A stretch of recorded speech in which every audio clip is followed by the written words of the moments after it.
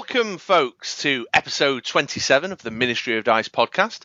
We're a UK-based podcast talking about all things Dice Masters in the United Kingdom. I'm Chris, otherwise known as True Mr. Six, and my podcasting partner in crime today is Andy, a.k.a. Andy's mum. Andy's mum. She's a legend. She is. She keeps answering all these James and Zach questionnaires. Oh, that's not the reason why I know her to be legendary. Less of that. This is the intro. This is upbeat. I'm not even 40 seconds in. You brought your mum up. Well, no, someone that I don't know who's brought my mum up. I'm the one who should be offended. I spend more time with her than anybody. True story. True story. Yes. Good evening, Andy, or good evening as we're recording this. How are you today? I'm very well. You all right? Yeah, I'm not too bad, man. I'm not too bad. Well, as you well know, I've got some rubbishy work things going on. However, that's just rubbishy work things. We don't let that get in the way of the very important mission at hand, and that is spreading the word about Dice Masters for the United Kingdom with the rest of the world by royal appointment. No less, indeed. Yeah, you can't mess with that kind of stuff. You have to just keep going. You've got to keep going, stay the course. It's the British way. With a cup of tea, although I have already finished my cup of tea, which is a little disappointing. I've just done that thing, where you pick up your brew to get another slurp and then you realise you've already finished it. Yeah, that is the worst feeling in the world sometimes. Yeah, agree. That's right. The missus is home. She'll swing by in a bit and I'll just wave the mug at her and hopefully she'll get the hint. Well, I can't interrupt the recording, can I, to request a cup of tea? No. So, lots going on in the world of Dice Masters. Lots going on in the world of Dice Masters in these last 2 weeks since we last recorded. So much, I don't even know where to begin. I'm not even sure where to start. I suppose the first thing to point out is that our colonial cousins have now got brand new product in hand. Yeah, congratulations. Yeah, I hope you're enjoying it. We've started the clock on our 6 to 8 week wait. Tick, tick, tick, tick, tick. We should start a book, shouldn't we, to see whether it's, go 6 to 8 weeks on and get that 14-day period and start taking bets. Yeah. However, the winner will be the person who goes for the outside odds and puts 6 to 9 weeks down. Yeah, it'll be here when it's here. Yeah, absolutely. Well, it's not quite the same as when it was blind product. I suppose one of the advantages of non-blind product is that certainly for these sets, we've seen all the cards now because it's non-blind product. So there's no surprises. We're not watching people crack open packs and getting jealous because they've got awesome super rares or seeing those cards that we've not seen yet in the spoilers. So it's not quite as painful. It's just the eager anticipation in building teams out of them that's paining us, I suppose, is when we start seeing people brewing with this stuff. Yeah, true. Well, the Avengers box set, it's all the same dice, isn't it? Just different colour. All the same dice. Oh, you mean as previous versions of the characters? Yeah, I'm pretty sure everyone is before. So all you need is a good printer. Yeah, and get it proxied up if you want to start building teams, for sure. Yeah, absolutely. So, yeah, that's the first thing, I suppose, in news-wise in the world of Dice Masters. From our point of view, we've had a lot going on, haven't we? We have, as always. Always busy. Yeah, so if you folks haven't already clocked it, we were kindly invited onto DM Armada's YouTube channel and asked to discuss the card spoilers for specifically the Avengers Infinity campaign box. No, we weren't. No, we Justice Like Lightning team pack. Oh, that's right, yeah, some other guy did the Avengers Infinity campaign box. Yeah. Was it Ben? It was Ben that did that, wasn't it? Yeah, some other guy. Hot dog.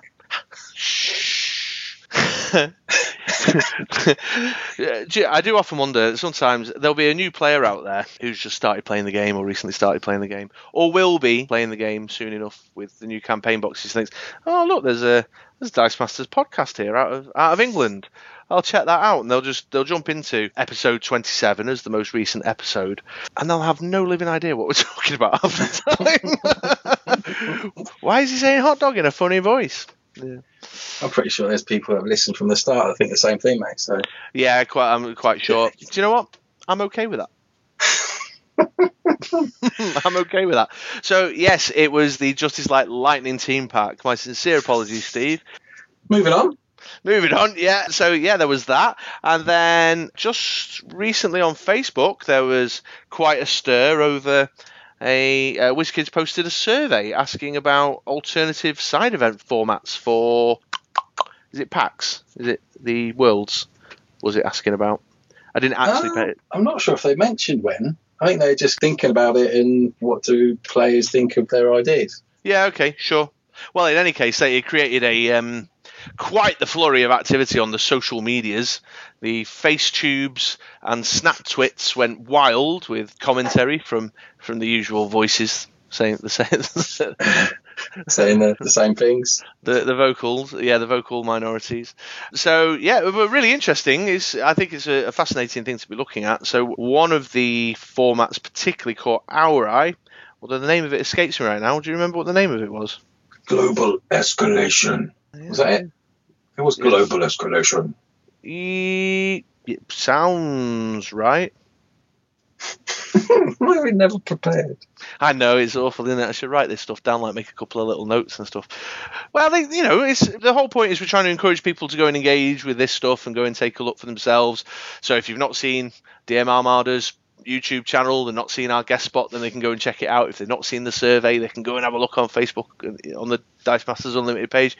We don't need the details to do that. We're just encouraging them to go and find the details.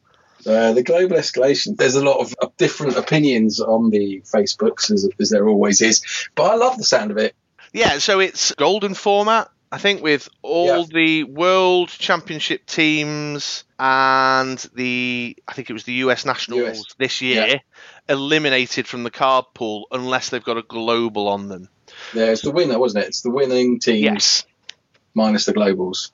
Yes, absolutely. So I quite like the idea of it. It's I've said it many times on the podcast. I'm a big fan of theme formats and different formats that encourage you to dust off cards that you don't ordinarily use, brew in a different way, or this one particularly will give some of the sort of tier 1.5, tier 2 competitive win cons perhaps a new lease of life. I'm particularly interested also to see with the new sets that have come out subsequent to those particular nationals and with the rotations, whether a win con that perhaps didn't quite make it has a little boost, or there's something else down the line that's giving it a little bit more fire in its belly. So I quite like the sound of this global escalation malarkey. But broadly speaking, I'm just into anything that encourages new formats that are going to get us to play with cards in a different way, or play with cards we don't play with at all.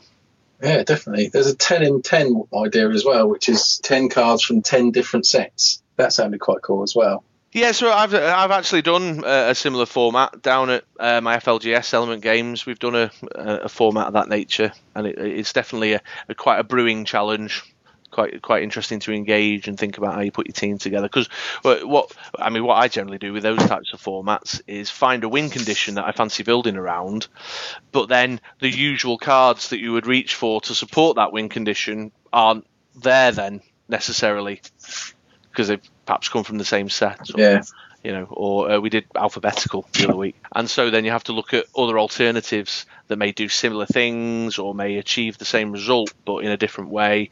And, it just makes it a little bit more interesting to my mind. Just on that note, down at my local game store, we gave Truey's draft pack generator. We played a sealed event, or sort of sealed event.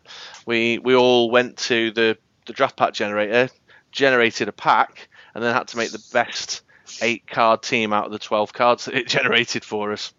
Oh, cool. Yeah, we used Green Arrow and the Flash, and then selected, I think it was Superman, Wonder Woman for the basic action. And that, my team was absolutely bobbins. It was awful, to be fair. But everybody's had crutches in it, Yeah, but was it fun? Yeah, I enjoyed it. I lost dreadfully, but I enjoyed it. Is that a cube? Is that when they talk about cubes? No, so a cube, I believe. I'm not fully familiar with the concept, but I believe is when, and of course, if there's someone out there who's going, a cube is this, you numpties, is when you get a set selection of cards, so you draft out of so it's not fully random, because your core beginning batch of cards is off a list. Oh, okay. I believe, but then you draft out of that list. I always imagine that box out of Hellraiser, one that opens up as the cube. Don't know why. When you say the cube, to me, I think about the really obscure 90s indie film. I think it's even called The Cube, the film. And they wake up in a room, not knowing where they are, and they have to escape the room. There you go. Yeah. Or sometimes I think about the Crystal Maze as well. I don't know why the word the cube makes me think of the Crystal Maze. That's a good program, man. That was a good program. I haven't checked out. Have you been watching it with Richard Ayoade? Yeah, no, I watched it with the kids. They like it. Yeah, I've not got into the new version. No, he's funny. He is. Yeah, I've liked him since The Crowd. Okay, I couldn't watch the episode with Big Nasty in with the kids because he's got a bit of a potty mouth. No, for sure. Yeah, for sure. It's the same reason why you can't let them listen to our recordings. Yeah. Yeah. Plus, they'd find out about the strange relationship I have with their grandmother. That is the main reason, to be fair. That is the main reason. Little known fact, actually, for the listeners. So Richard Ayoade, he actually writes and directs himself. He directed a quite famous. I say quite famous. I think it's relatively well known. It's a little indie flick called Submarine, and Andy was actually responsible for cleaning the Parker jackets because it's a period piece. It was set in the early 80s for cleaning the Parker jackets of the main characters. Yeah, and Andy developed quite a reputation actually because he was able to get quite a vivid glow on the orange lining that had never been seen before in cinematic history. Oh, do you remember them? I had one of them. Yeah, with the furry hood. Yeah, and the orange inside. I still wear it. Still wear it. Still wear Parker's. Yeah, it's just at my elbows, like. It's got 3 stripes down the side. Yeah, of course. Actually, the Parker that I do wear now is Adidas. There you go. No joke. Yeah. So the Facebook survey, go and check that out if you're interested. I think there's some interesting formats being listed there, and it's nice that WizKids are getting out into the dangerous territory of social medias. I mean, when employees of WizKids do step into the Facebook arena, they're always at risk of random people making requests of them. Hashtag get Jimmy and Justin on MOD. Yeah, we'll say that again. Hashtag get Jimmy and Justin on MOD. So if you do hit the survey, when you finish, go to the comments, just slide that in the bottom, see how many we can get. Yeah, there's also been another survey put out, if you'll find it in the comments as well, about the Ministry of Dice. There is, yeah, do check that one out as well. The last question, especially, think about it before you answer. Well, I think it's a very easy one to answer. I'm trading at the moment, but I'm hoping that I'll get a resurgence once this comes out. Well, I think the results speak for themselves, Andrew. I'll get my mum on the case. Actually, I won't. She'll say you. Moving on. So here's another one for the listeners. Me and Andy have recently been talking a lot about. We like to nosy at. Well, we've talked about the Japanese listeners before. For example, we like to nosy at who on our stats who's been listening to the show. We find it fascinating to think that me and Andy on our little island getting together on Skype, chatting rubbish about Dice Masters, has somebody in these corners of the world are actually listening to what we have to say. It fascinates us daily. And Andy, you wanted to try and find out a little bit more about who these people are out there. Yeah, so we're going to, hopefully, we'll see how it goes, bring in a little mini segment to the intro called Who Are Ya? And we'll have a little theme song about now. Sure, yeah, I'll drop it in now. Who are ya? Who are ya? Who are ya? And the idea is to give you a shout out. So if you are in the city over the last 7 days when we record the intro, which has the most listens, then I will say that city. And if you pop us a note, Facebook, comments on the blog, let us know who you are. In the next episode, we'll give you a shout out. If we don't hear from anyone, then that'll be Who Are You Fail. And we'll say boo. Yeah, maybe we should do a little Who Are You Fail sound. That's good. I'll work on that. Yeah, okay, we'll look into that. So for this week then, the location in the world that has had the most listeners in the last 7 days is Sterling, United States. So I believe that's in North Virginia. I looked it up. That was a bit of prep. It's not like us. Yeah, for sure. It's in fact, it's still open on my desktop here. It's a census-designated place in Loudoun County, Virginia. Loudoun. Yeah, I think it's probably got a bit of a Frenchy twist to it. It's got a population of 27,822. So these individuals who are listening, you've got a bit of work to do. There's a big pool of potential Dice Masters players you could be pulling into the game there. And it's home to the National Weather Service Weather Forecasting Office in the US. Oh, wow. Yeah. Cool. So if you are in Sterling, United States, and you are listening to us, pop us a message, and next episode we'll give you a shout out. Yeah, and if nobody comes out the woodwork to let us know, it will be a Who Are You fail. That's right. I'm gutted because the next one on the list is OK Ilya from Nigeria. Bizarrely enough. Okay, yeah, Nigeria. We're getting quite a few listeners in Nigeria at the moment. However, our Japanese listeners... They're gone. Gone. Nowhere in sight. Yeah, so sad days. We need to regain our fan base in the land of the rising sun. Yeah, so spam some Japanese Dice Masters groups. Yeah, I'll get on that. I'll start tomorrow. And the last thing in our intro, this is a bit of a slog. I wasn't going to say that. Is that how you feel currently? You feel like this intro is turning into a slog? No, not at all. It's always a pleasure to speak to you, mate. There's always other national champions, Andy. Don't forget, I've still got that. They're still reviewing the terms of your agreement. Or are there? So, if you've not already listened to our birthday episode special, episode 26, which went out 2 weeks ago, go back and have a listen to that. We've got 2 competitions running at the moment. The first competition is our Common Kate Bishop Challenge. So we've asked you, the dear listener, to take your Common Kate Bishops out and about with you and take a photo of your Common Kate Bishop in a random location. We'll collect those in. You can get them to us through our Facebook page. If you search for the Ministry of Dice, you can tweet me at BritRollerMr6. You can go to the BritRoller6.com blog and do the contact us. That's where you can reach both of us there. Send us a photo of your Common Kate Bishop. We'll build a gallery or post it straight to the wall on Facebook. Let others see if you're so inclined. And the most random or the most humorous location that someone's taken a picture with their Common Kate Bishop will win one of our patented exclusive Ministry of Dice branded mod pods. And then the second competition, me and Andy played a game and recorded it on our last episode. And we'd like to know, the question at hand is, what dice did I, that's Chris, the true Mr. 6, purchase in his first turn? Easy, yeah. As I said last episode, we're giving it away. And if you get the correct answer, that will also earn you a exclusive Ministry of Dice branded Mod Pod Team Carry case. So go back and have a listen to that episode. Go find out what the first purchase I made on my turn was. We've had a few people guess already. I don't know. They're guessing Shriek. I think you guys need to have a re-listen to all our episodes. All of them, yeah. Because if you did, you'd know that I would never, ever purchase a Shriek Sonic Boom, because there would never ever be a Shriek. Is it Sonic Boom or Sonic Beam? Sonic Beam.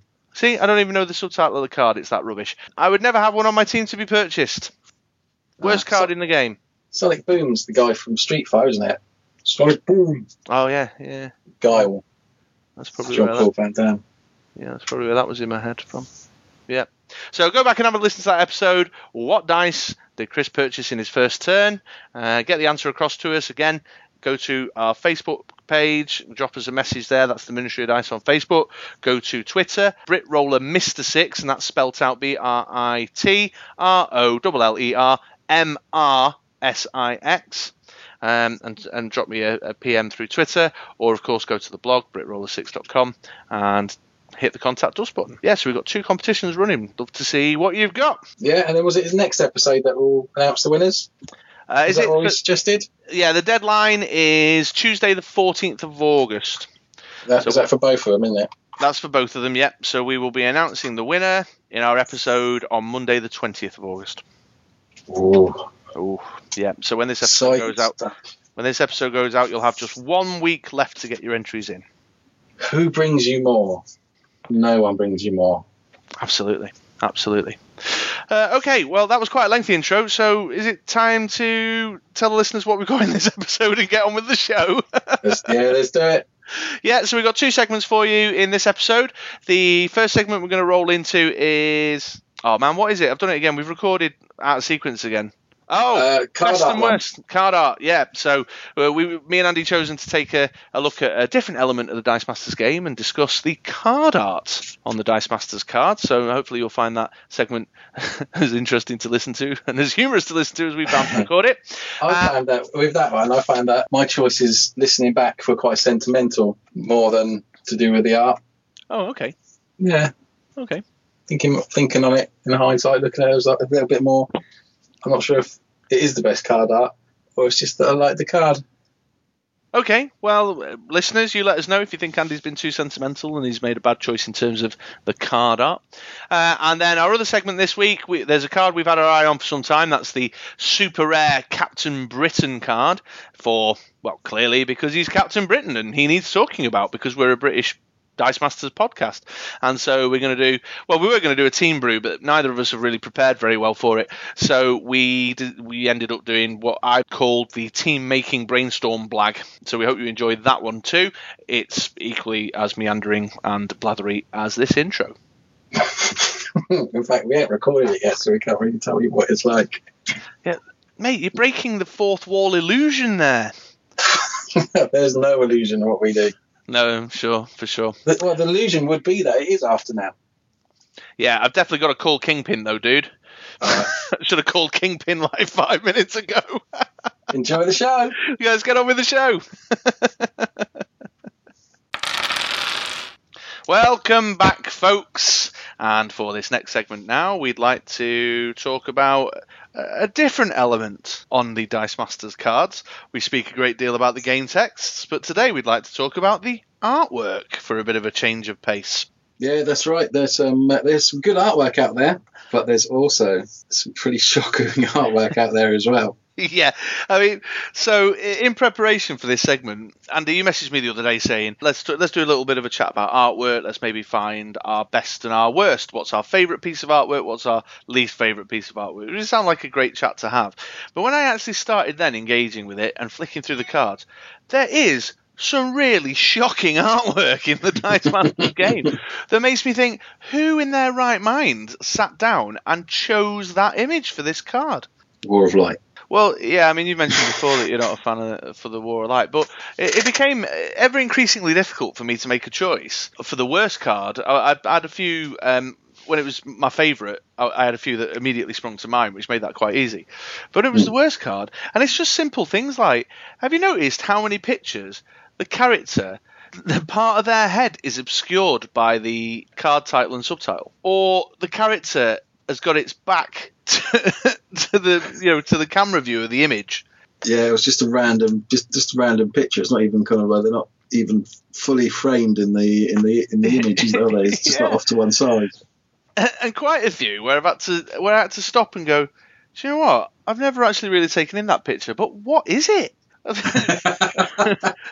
You have to, I know that character, I'm familiar with them from the comic books or from the movies or whatever, but where are they actually in this picture? You know what I mean? Insane, absolutely insane. So I've actually got a bit of a short list of my least favourite art cards, and I might need some help from the listeners pinning it down. I think I know which is my worst one. But yeah, as far as graphic design decisions go, there's some interesting choices being made. Some really interesting choices being made. So yes, listeners, that was quite a long intro to this segment, but we have decided to choose two cards, one each of our least favourite artwork and our most favourite artwork, and have a bit of a chat why we like or dislike that image so much. So where should we start, Andy? Should we start with our likes or dislikes? Let's start with our dislikes. Yeah, eat the frog, get the worst bit out of the way first. Okay. Nice corporate reference. Oh, you know that one? Yeah, I do it every day, mate. Eat the frog every day. First thing. So it's reportedly the quote is Mark Twain. Oh, really? Yeah, and he said if your task that day was to eat a frog, then eat it for breakfast or something like that. He said if your job that day is to eat 2 frogs, make sure you eat the biggest one first. There you go. Trust the Americans, eh? Yeah, but I don't know how accurate that is, or whether it was in fact, like one of those kind of urban myths. And then the internet is like those memes that hit Facebook. Abraham Lincoln says vote Trump, sort of thing. Maybe it was like being literal. He was actually talking about eating frogs. Eating frogs, yeah, maybe, yeah. Indeed, he was from the deep south. I suspect there's a lot of frogs. There's some marshy kind of areas around there, isn't there? Didn't Tom Sawyer live in a kind of marshy area? I'm sure he did. I'm sure we'll find out if he's not now you've said that. Yeah, sure. One of our colonial listeners will let us know how accurate or inaccurate we are. But yeah, let's eat the frog then. Okay, would you like to start or shall I, sir? Oh, after you, mate. Oh, dude. Okay. I've been struggling with this. So I'll give you the narrative. My first instinct went to our often referenced Create Food and Water. However, I eliminated that for the same reason that I think you've eliminated it, because we've already spoken about how ridiculous the image is on that card. The fact that there's no water in the picture, it should be just Create Food. So I put that one to one side. I said, right, let's have a real think about this. And my head went straight to, when you say dodgy artwork, my head went straight to Yu-Gi-Oh! Oh, all right. As a set, because all those shoddy screenshots but actually they're not that bad. It just looks a bit crappy because it's screenshots from the cartoon. But there's one particularly bad one in there. Well, two that stood out to me. Obelisk the Tormentor. Have you ever seen that one?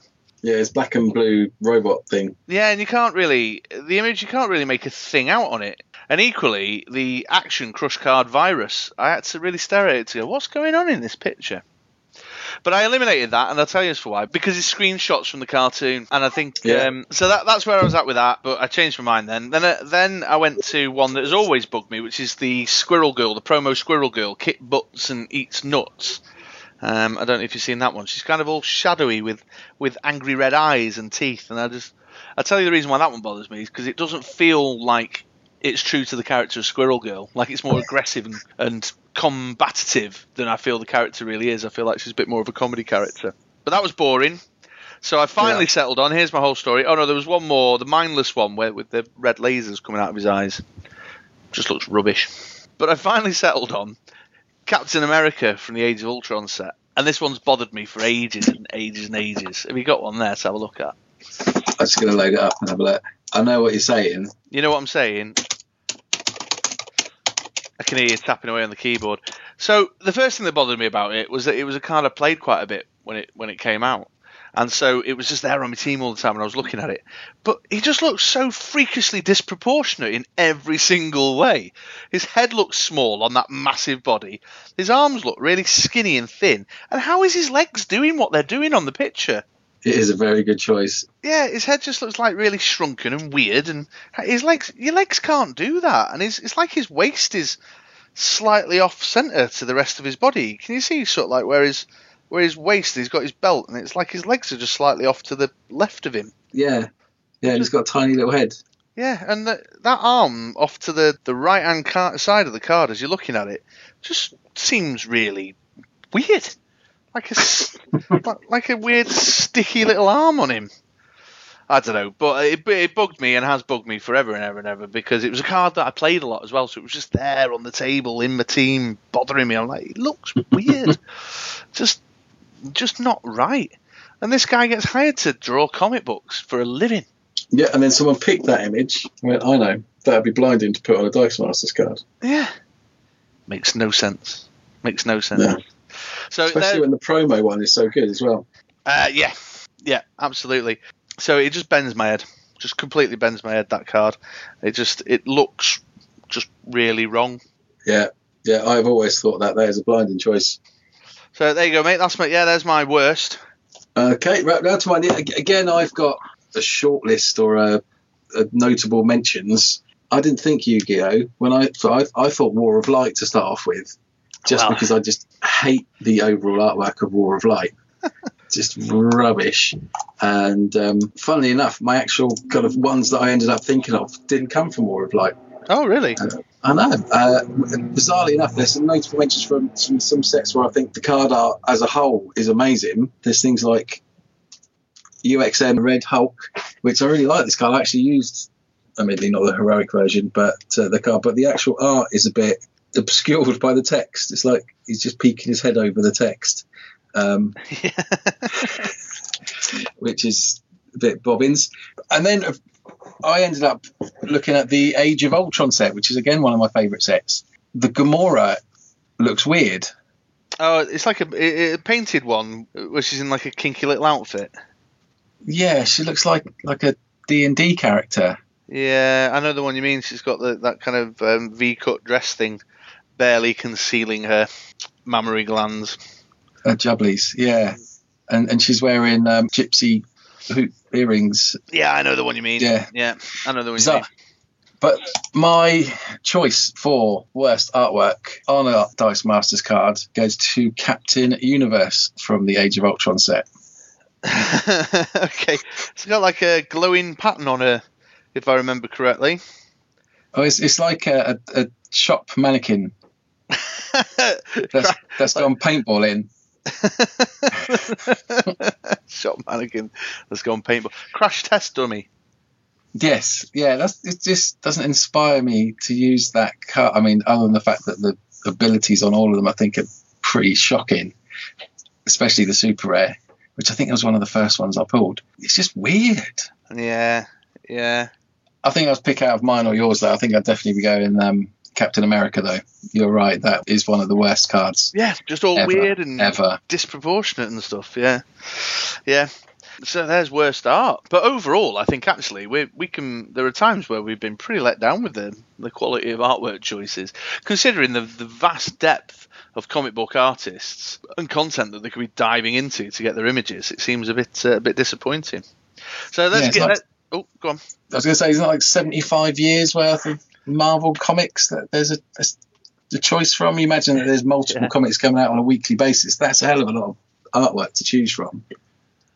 Yeah, and I just can't get my head around. Although what I have noticed, more so with the DC than the Marvel, is images repeating themselves across games. And one particular one that springs to mind is the Two-Face image from the Two-Face who does his damage when he's blocked. What set was that? World's Finest. World's Finest, yeah, the Two-Face where he's flipping the coin. I've seen that very image and the Scarecrow actually from the World's Finest in the DC Deck Builder game. Oh, right. Yeah, so I wonder if the companies, Marvel and DC, perhaps just hand game manufacturers or licensees like a set of stock images or something. Oh, maybe. And they have to just do the best that they can with what they're handed, potentially. But if that is the case, then that is very disappointing because, as you rightfully say, you've got decades upon decades of all this quality artwork, artists that are considered the best in their field, and they're just sort of digging up weird, random, disproportionate Captain Americas, or angry squirrel girls that aren't true to the heart of the card. Yeah, very strange. Oh, I've missed one out, actually. I've just remembered one that I was looking at just as a patented Chris tangent.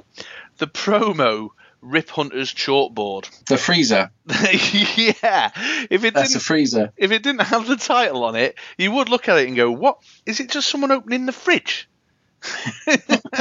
It's just the most. I mean, I realise it's a chalkboard, and that's a difficult card to find a dynamic image for. But yeah, I was just you receive a shiny promo like that as something special, and you look at it and think, oh, well, that looks That's nice. Yeah, looks like she's just opening the fridge, and it's all dark. So it's like midnight snack. Rip Hunter's midnight snack. Yeah. I've just got up for a glass of milk. I forgot about that one. Yeah. All right, let's get out of this dirty stuff then. Let's get to the better stuff. Let's talk about our favourite. Do you want to go first this time, my man?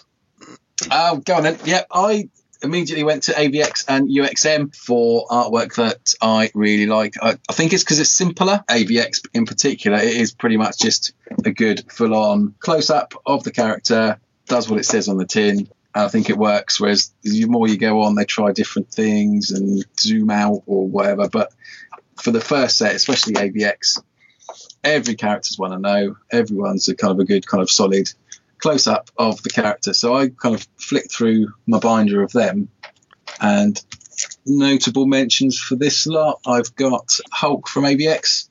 Oh, sure, yeah. Cool, nice-looking card. Thor's pretty cool. I think that's more of a modern cartoon image, I think, in a way, but Deadpool looks really nice. The one I chose, Black Panther from UXM, that's a cool looking one. is my favourite Marvel character, and many people's favourite Marvel character, which is the Iron Man from UXM, because he's in the black and gold. I don't know what it's called. Probably some special armour. Power suit. Power suit. Yeah, I don't know. I just made that up. 80s shoulder padded power suit. You know who would know? James Bloor. He was saying on his trivia quiz rundown the other day that in his youth he was a big Iron Man fan and used to be very into Iron Man's changing armours and what they could do and stuff. So James, give us a shout. Let us know what the black and gold one's all about.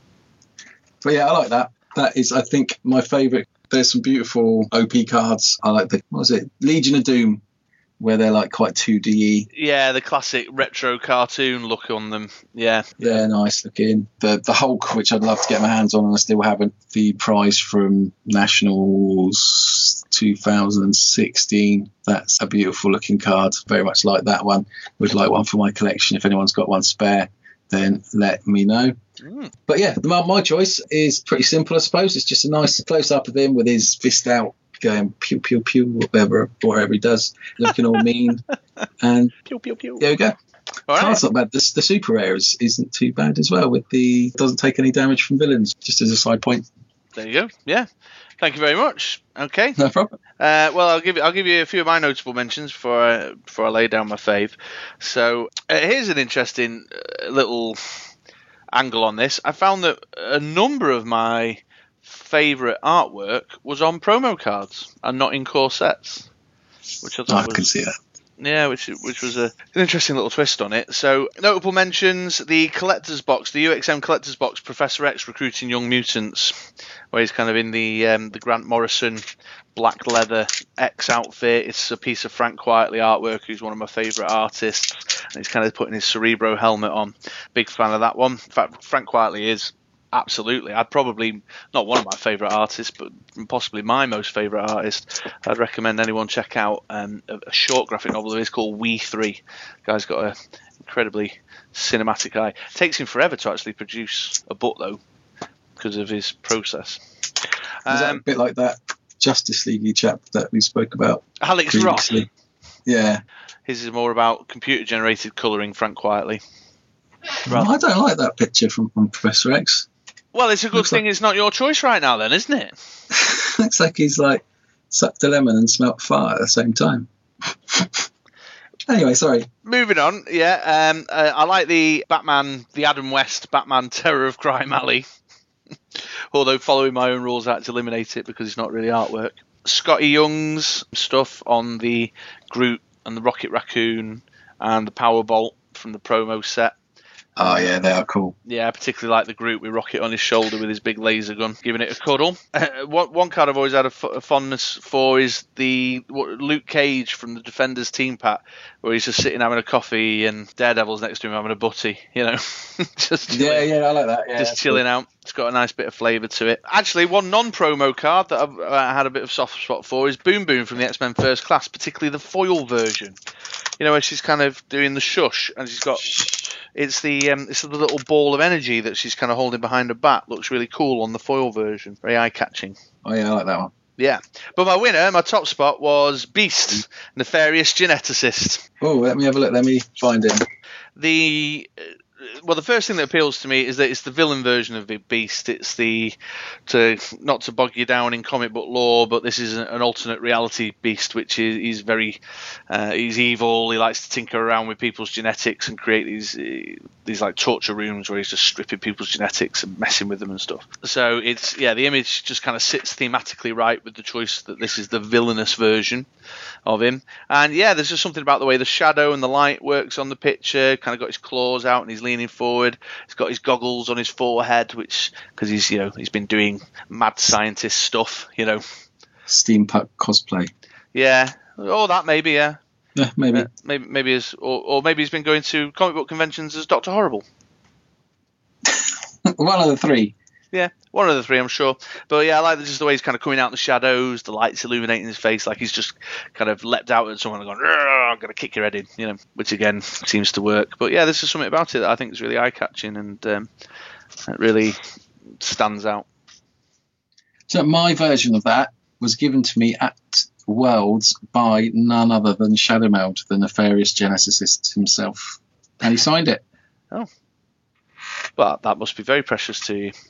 It is. It's in my little special book. Yeah. Yeah, well, that takes me back to the old prep area days. When podcasts on Dice Masters were good. Yeah, when they gave you like team builds and interesting thematic formats to try out and whatnot. Yeah, I remember that. All that unlimited confidence stuff. Anyway, so there's my choice. Yeah, Beast, nefarious geneticist. That's cool. You go for like the more kind of painting style, don't you? I suppose I do, actually. I've never thought of that, but yeah, I suppose I do. I do kind of lean more towards that type of stuff. Yeah. I wouldn't sell Frank Quietly short, though, based on... Well, I think he is a bit Marmite. Some people love him, some people hate him, but I wouldn't sell him short based on that Professor X one. He's got some belting eye for action as well. He draws action really well. Yeah. All right, then. Yeah. There we go. Our best and our worst choices in terms of artwork. Please do let us know what your choices are. I'd be really interested to hear what you guys, our dear listeners, have as your favourites and the things that really stand out for you in terms of the artwork and the ones that you think might be a little bit on the dodgy side. So drop us a comment, head over to the blog, drop us a comment, or throw it up on Facebook, or tweet me or Andy or whatever, and let us know. Yeah, we'd love to hear what your thoughts are about the artwork in Dice Masters. Yeah, should we set up a little gallery? We could set up threads on the Facebook page. We could have a favourite artwork and worst artwork, and we could put ours on there, and then people can add on the comments images of ones that they hate or love. Yes, let's do that. It'd be fun. Let's do that, yeah. Let's see what comes. Hey, we are getting better with this Facebook malarkey, aren't we? I know. I've been on a course. Oh, is that what it is? Yeah. Is that what it is? Well, very good. I'm glad to be benefiting from the course. No problem. Did you do the course face-to-face or online? Was it a webinar? Webinar. It was a course on cake making, but it was still a course. Sure. Did you start with the Create Food? That's where the Create Food and Water came from. Water. And then I made the cake levitate in the middle of the air. It was a blinding course. Yeah. But nothing to wash it down with? No, it was very dry. Yeah. Well, that's what happens when you bake your cakes with magic spells rather than doing it the old-fashioned way, I suppose. It's true. These cards are quite good. Just flicking through, there are cards of us. One's from Matt Jourdain. Oh, yeah, for sure. So it's Captain Britain, the image that he chose for your good self.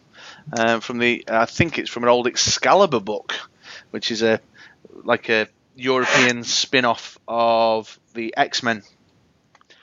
Oh, cool. You may or may not be aware of. And the character he chose for me is a character called Manchester Black, who's a Superman villain.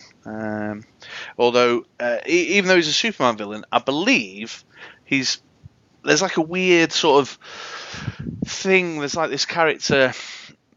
I think it's hard to explain really, but there was a book called The Authority, which was written by Mark Miller and drawn by Frank Quietly for some period of time also. Or maybe Brian Michael Bendis.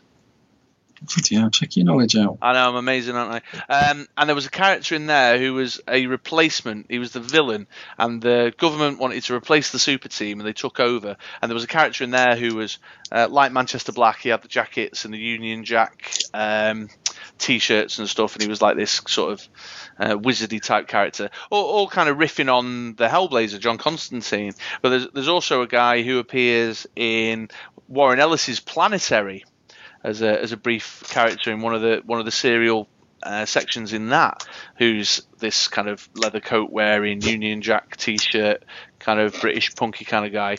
And then there's also elements of it in another character of Warren Ellis's called Spider Jerusalem, from possibly the finest comic book ever committed to print, called Transmetropolitan. There you go. There you go. Check out some of them. Mic drop. So even though Manchester Black is a Superman villain, I think there's something of a weird sort of nod of the hat to one another, like this sort of cliquey circle of artists and writers who are very friendly and know each other. Derek Robertson and John Cassidy, Warren Ellis, Brian Michael Bendis, Michael Oeming, all these guys who are Frank Quietly, Grant Morrison, who are all on the proper patented Chris Tangent here, aren't I?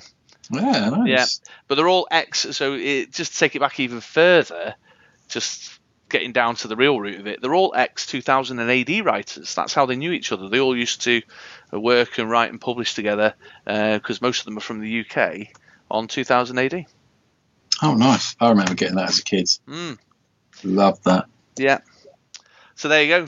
I'll end my patented Chris tangent. But Manchester Black, yeah, that's who he's chosen for me. Although, as I said at the time, and will repeat now, everyone seems to be under the impression that I'm the bad boy and you're the whiter than white kind of Captain Britain superhero type. And I've got the MP3 recordings of all our conversations, and I can tell the listeners that is simply not the case. It is. Don't listen to him. That is a dark, dark mind on the other end of this line. Hot dog. Shh. Right, let's wrap this segment up. We've gone on a right ramble here. Yeah. All right, then. So let us know, folks. Keep an eye out for that gallery on Facebook. Welcome back, folks. And for this next segment now, we'd like to have a little bit of a chat about a card that's caught our eye and that we've had our eye on for a little while. And that card specifically is Captain Britain Iron Man. Although for the purposes of the remainder of this segment, I'm just going to refer to him as Captain Britain. I feel like the Iron Man bit is superfluous. Yeah, I agree. Yeah, we'll just focus on the Captain Britain bit. He's caught our eye because we're a British podcast and, well, he's Captain Britain and he's got the Union Jack on the card and therefore we should be building teams with him. Yeah, he's the only reference to Britain out of all of the cards, isn't it? Yes, sadly that is the case. So he came with the Guardians of the Galaxy set. Shall I do the rundown of the cards details? Yeah, yep. Okay, so he's a 4-cost. So he's what they call these alternative universes, isn't he? So what ifs is it? What ifs? That's it. Yeah, he's a 4-cost what if. So he's 4, but he's then mass, bolt, shield, and fist energy required. He's an Avenger affiliation. He is a 042 253 373 on his stat line. Subtitle is Union Jack Mark 1, and his game text reads: "You may not use wild energy to purchase this die. This text may not be ignored." And then, while Captain Britain Iron Man is active, whenever you field a character die or use a basic action die, you may purchase a copy of that die for up to 3 less, to a minimum of 1. And then just because he's a what if card, he's a max die 1. So that's a really interesting game test, isn't it? Yeah, it's pretty cool. I think there's possibility in it, but I haven't really explored that possibility. We must confess at this point, although we said it in the intro, that we're both really rather underprepared for this. So this is less a team brew and more of a, what did I call it? A team building brainstorm blag. Yeah. Yeah. So we're freestyling at this stage. But do you have any initial thoughts, any gut instinct thoughts that are coming out of you there, Andy, as to what you might want to combo up with this bad boy? Yeah, I suppose you could combo up with super rare Yuan-Ti, pseudo dragon, the 1-cost act. Yeah, bat signal. Yeah. I think that's a good choice. Yeah. But I think you've got possibly a winning team on your hands there. You could, yeah. Maybe you just don't buy Captain Britain. But actually, initial thoughts is I'm trying to use the team builder on the Dice Coalition website. Do check them out at www.dicecoalition.com. The really expensive Parademon Swarm, the 4-cost Parademon Swarm, because whatever you're using his ability on, you're going to have to buy, or you're going to have to want to buy more than one, because else what's the point? So Swarm, a high-cost Swarm, so you field it, you buy another one, in this case for Parademon, the 4-cost, when Parademon is active, deal 1 damage to target opponent when you draw an extra die from the Swarm keyword. So that would make sense. So you field the Parademon, you've already got Captain Britain out. You're going to want to get him out early as well, aren't you? Else you're not going to really make much of his ability. Then you buy another one for 1, and you can start kind of cycling them through. That was my initial thoughts. What do you think? Yeah, so that's an interesting idea. So those swarmers that you generally dismiss if they're higher than a 2-cost, which I think that's generally accepted practice, isn't it? You just dismiss a swarmer if it's more than 2-cost. Use this as a way of getting those higher priced swarmers into your game. I tell you what, I was I was on Discord a while ago, and I was looking at swarmers. I can't remember for what reason, and I was looking for a shield swarmer, and there was only one I could find, and that was the giant spider. And I think he's a 3-cost as well, and therefore whatever it was I was trying to put together, I just immediately dismissed it because I was like, well, I'm not buying a 3-cost swarmer. Nobody does that. No, 3's better than 4, isn't it? But it's still. But still, yeah. In any case, Captain Britain, once you fielded your first one, he would make the remainder cost 1, wouldn't he? Yeah, you'd have to kind of tie up, so you'd have to field it, buy another one, and I suppose attack with it and hope the first one maybe leave in there, but for the remainder you want to try and field either knockout with Malekith or Bude if you're going golden, so that you can keep fielding him in and doing that cycle and getting the rest kind of cheaply. Yeah.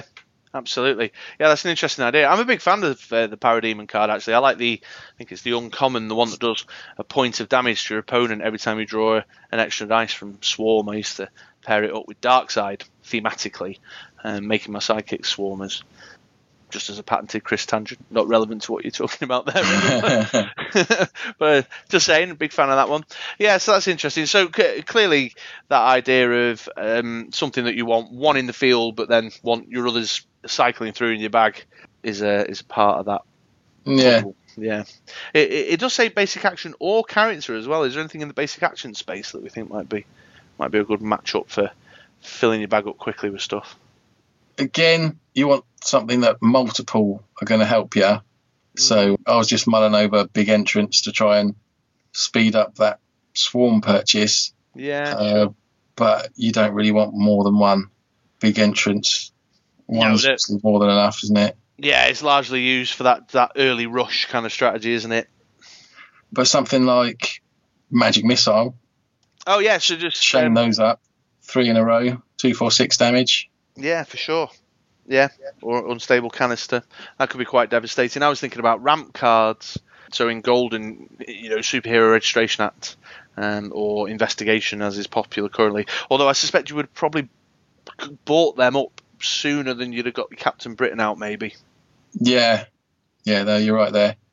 What about you're looking at more expensive ones. So the front line is something that I think we've probably spoken about before. 5 cost gives all your characters +3, getting that for 2, and then being able to get, you have to buy one when you have to buy one for 5, and then your remaining ones for 2, and then get them coming around so you're constantly either buffing each turn for +3 or some kind of, you want something that gets them in the bag. What's that Malekith that you can put actions in your bag? Is there one? That's the super rare. That's the super rare with the global on it that does that. Yeah, might be interesting. I've been using that with my Boom Boom team recently. I think that's probably where you're getting that little echo in the mind. I think I probably am. Yeah. But the idea of using the front line to give everything a buff, getting it in your bag, buying another one, and then slowly you're ending up with them coming out each turn, and you can just keep smacking away at them at +9. Yes, yeah, and that would be pretty terrifying. I'm sorry, folks, I've just been distracted by... So the hashtag competitive wife, I'm recording in the room that has the drinks cabinet in it right now. And she has tiptoed in, very conscious of the fact that I'm recording currently. Taken a bottle of gin out of the drinks cabinet. Ooh. Poured a healthy... Is that a healthy measure of gin, is it? It's not a healthy measure of gin. That's like a healthy measure of gin for an elephant. But just shot me a kind of glance over the shoulder, like, is he paying attention to the fact that I'm pouring myself a massive gin? It's not how much you drink, love, it's the relationship that you have with it. So my apologies, Andy. I was momentarily distracted there. No problem. However, that would be quite devastating, yes, I agree. I think the problem with it is, I suppose to my mind, is that if you are ramping up... So you're getting yourself in a position to buy the Captain Britain first, which is a challenge in itself. He's a 4 cost, which is reasonable to get to, but it's the fact that you have to have the combination of the 4 energy. Yeah. Then, if you're going to use his card, the advantage of his card is there for getting more expensive cards at a discount. You've got to ramp up to the first purchase of one. And if you put yourself in a board state where you can ramp up to buy one, then usually you're in a position to replicate that because you'll be using that for your churn as well, won't you? Yeah. Do you get what I mean? So I think it is about getting a 3 or a 4 cost character or dice down to the cost of 1, perhaps. I don't know. And the more we're talking about it, the more I'm going off him. Yeah, that's a shame, isn't it? I was thinking the same. Because, yeah, how about this for an idea then? Okay. So you have Captain Britain, Iron Man, or just Captain Britain. You have all 4 energy fixers and Professor X. And then you guaranteed him turn 5. Yeah, but then you've only got 2 slots left in your team to do anything with. What that was then that came out of you sounds like the sort of thing that Russell on the double burst comes up with. You're guaranteed to buy them turn 3 because you can field a sidekick your turn, field a sidekick their turn, your turn, their turn, and then you can energy fix all 4 sidekicks back to each different energy type and buy them. And then go crazy on your bag's full, but Billy Clubs and what's the one that does Bifrosts? Yeah, just go absolutely mental on the actual actions. Yeah. Hang on, I want to look these up now. What does the rare Bifrost do? I don't think I've ever actually read it. Oh, is the rare Bifrost what Laurier was using at the Canadian Nationals? Is it something where you field one, you can bring another one in from used? That's exactly right. Yeah, I've just looked it up there. When you field a character die, you may field target character die in your use pile on the same level for free. Unless you've used the ability to do it, which they errated, I think. Oh, okay. Well, for sure, but when you field a character, so we haven't got many character dies to be fielding here, have we? You can field a Professor X for 2. Buy it for 2.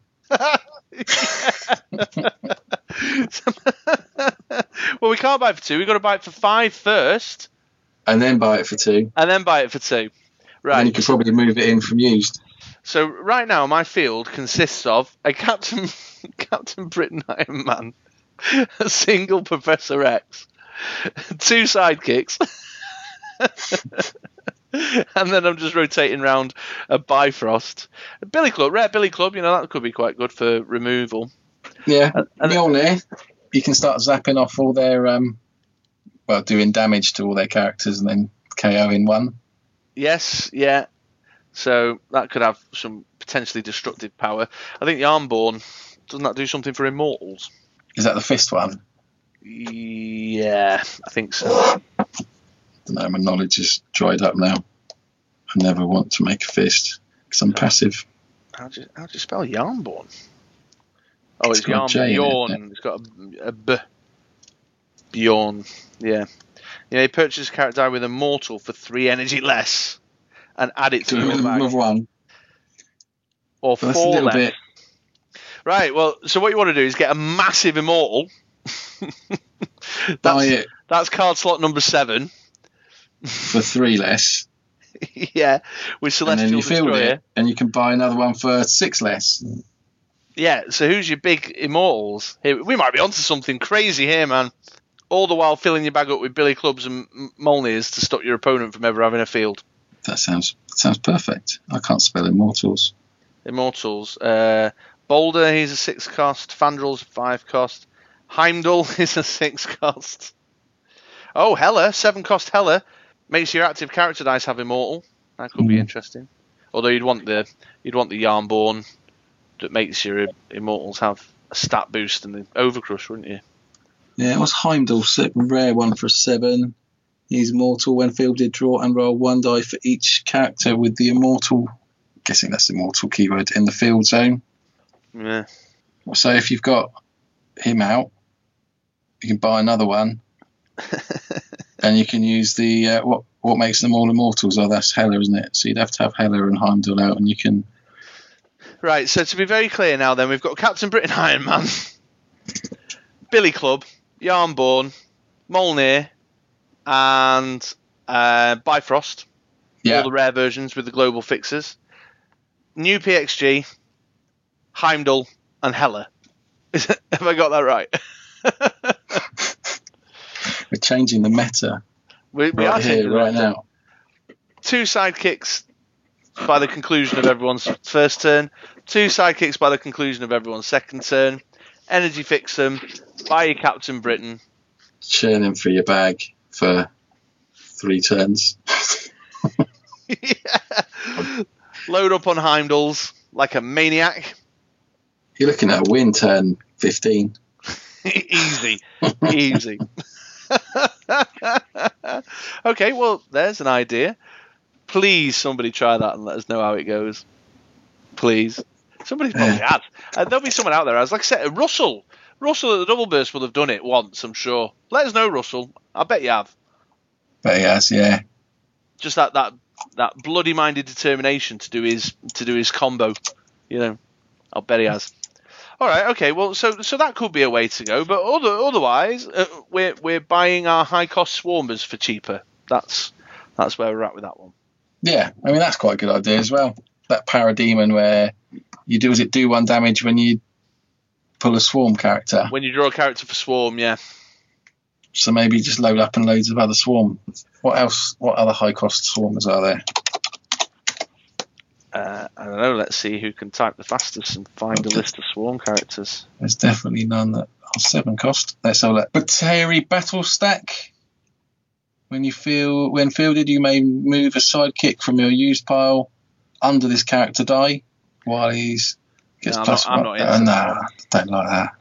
Giant spider, but it's golden because it's they need another like swarming shield. Yeah, they definitely need a swarming shield. Oh, the Kree Captain, the new Kree Captain as well. Oh, and I'll tell you what else is expensive swarmers, although I can't lay my fingers on it right now because I'm using the Psychic app on my iPad.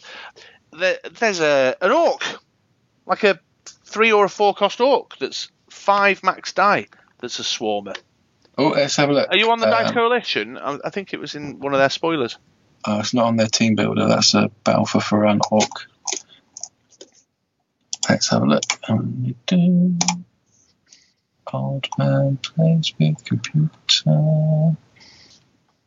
We'll all sit quietly while Andy works his computer.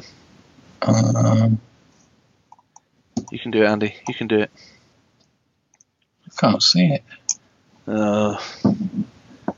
Take a lifetime. I'm certain.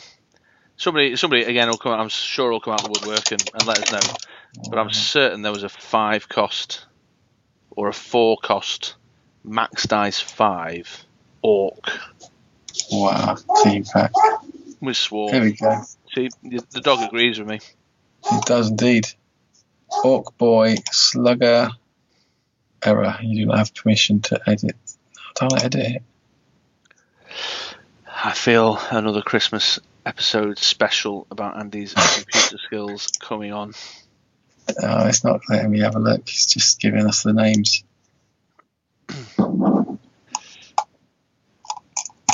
All right, well, one to look at for another day, I suppose. Yeah. So, okay, we've come to the conclusion then that Captain Britain, for all our patriotic love of the card, and for the superficial feel of quality about the game text, is actually probably not as beneficial as it might appear on the surface. No, it's one of those cards when you first look at it and you think, yeah, and then no. Yeah, those fielding costs as well at Hercules are 3 cost at the top end. Yeah, you don't see many of them, do you? No.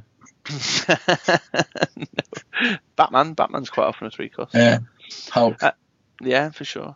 Yeah, you're right. You look at it and go, wow, you could do a lot of stuff with that. But now we've actually sort of started laying something down to drive for the for the podcast, for all the pain of matching up your energy, getting him out, paying the fielding cost for him, and then ramping up to the initial purchase. I mean, I suppose if there was a big character that you wanted multiples of storming down the field on the cheap. Yeah, I mean, that Thanos, the 9 cost, that's Overcrush from Age of Ultron, that would still going to make him a 6 cost, isn't it? Yeah, but... Oh yeah, that's true. But you can get a 6 cost down to a 3 cost. So if there was a 6 cost, what's a 6 cost character that you've often thought, oh, if I had 2 of these, that'd be devastating? The Hulk with no text from Guardians. Is it Guardians? Yeah, I think it's the vanilla one. That's a 6 cost, isn't he? 6 cost. He's got massive stats and only 1 fielding cost. Yes. Yeah. Ramp up to your first one, but then buy 2 more for 3 apiece. That could Could be something in that. So maybe a closer look is required of the 6 costs. However, this segment has already gone on for a kingpin amount of time. So, well, hopefully that was entertaining or had some kind of thought-provoking ideas in it. I swear people are going to stop listening to us going, these pair are just trolling us. It's a practical joke that's been going on for a year and a month now.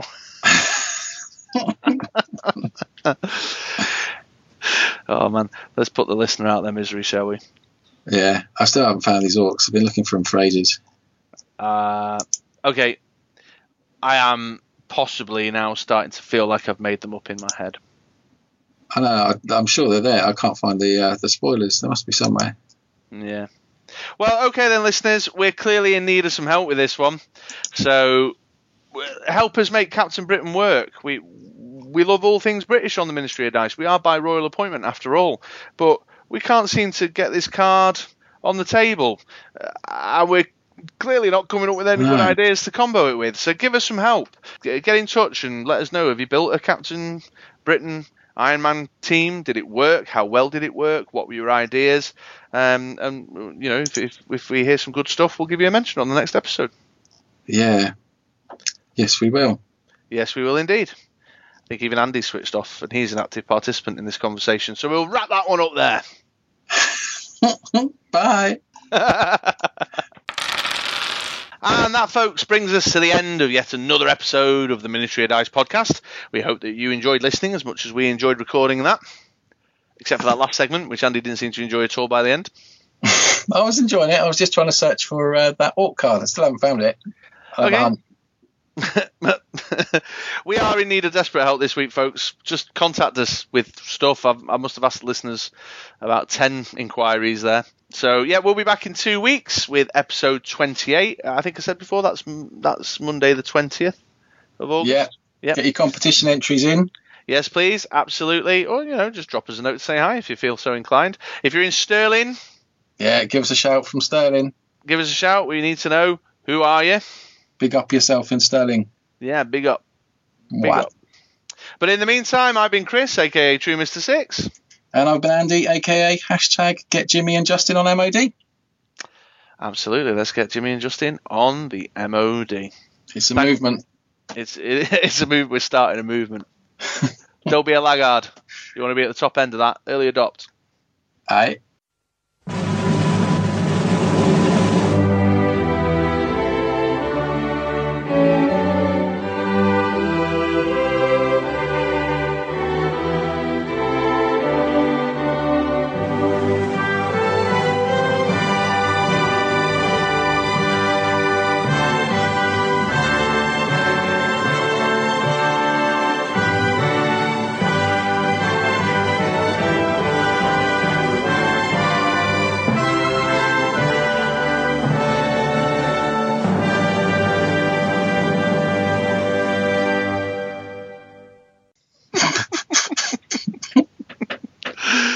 Is that where we're going to end it? Just there. Alright. Oh dear, we are a pair of idiots, aren't we? Yeah, we'll just keep going to this so obscure that it's just random noises. Yeah. Boing. Yeah. Boo, boo, boo. There we go.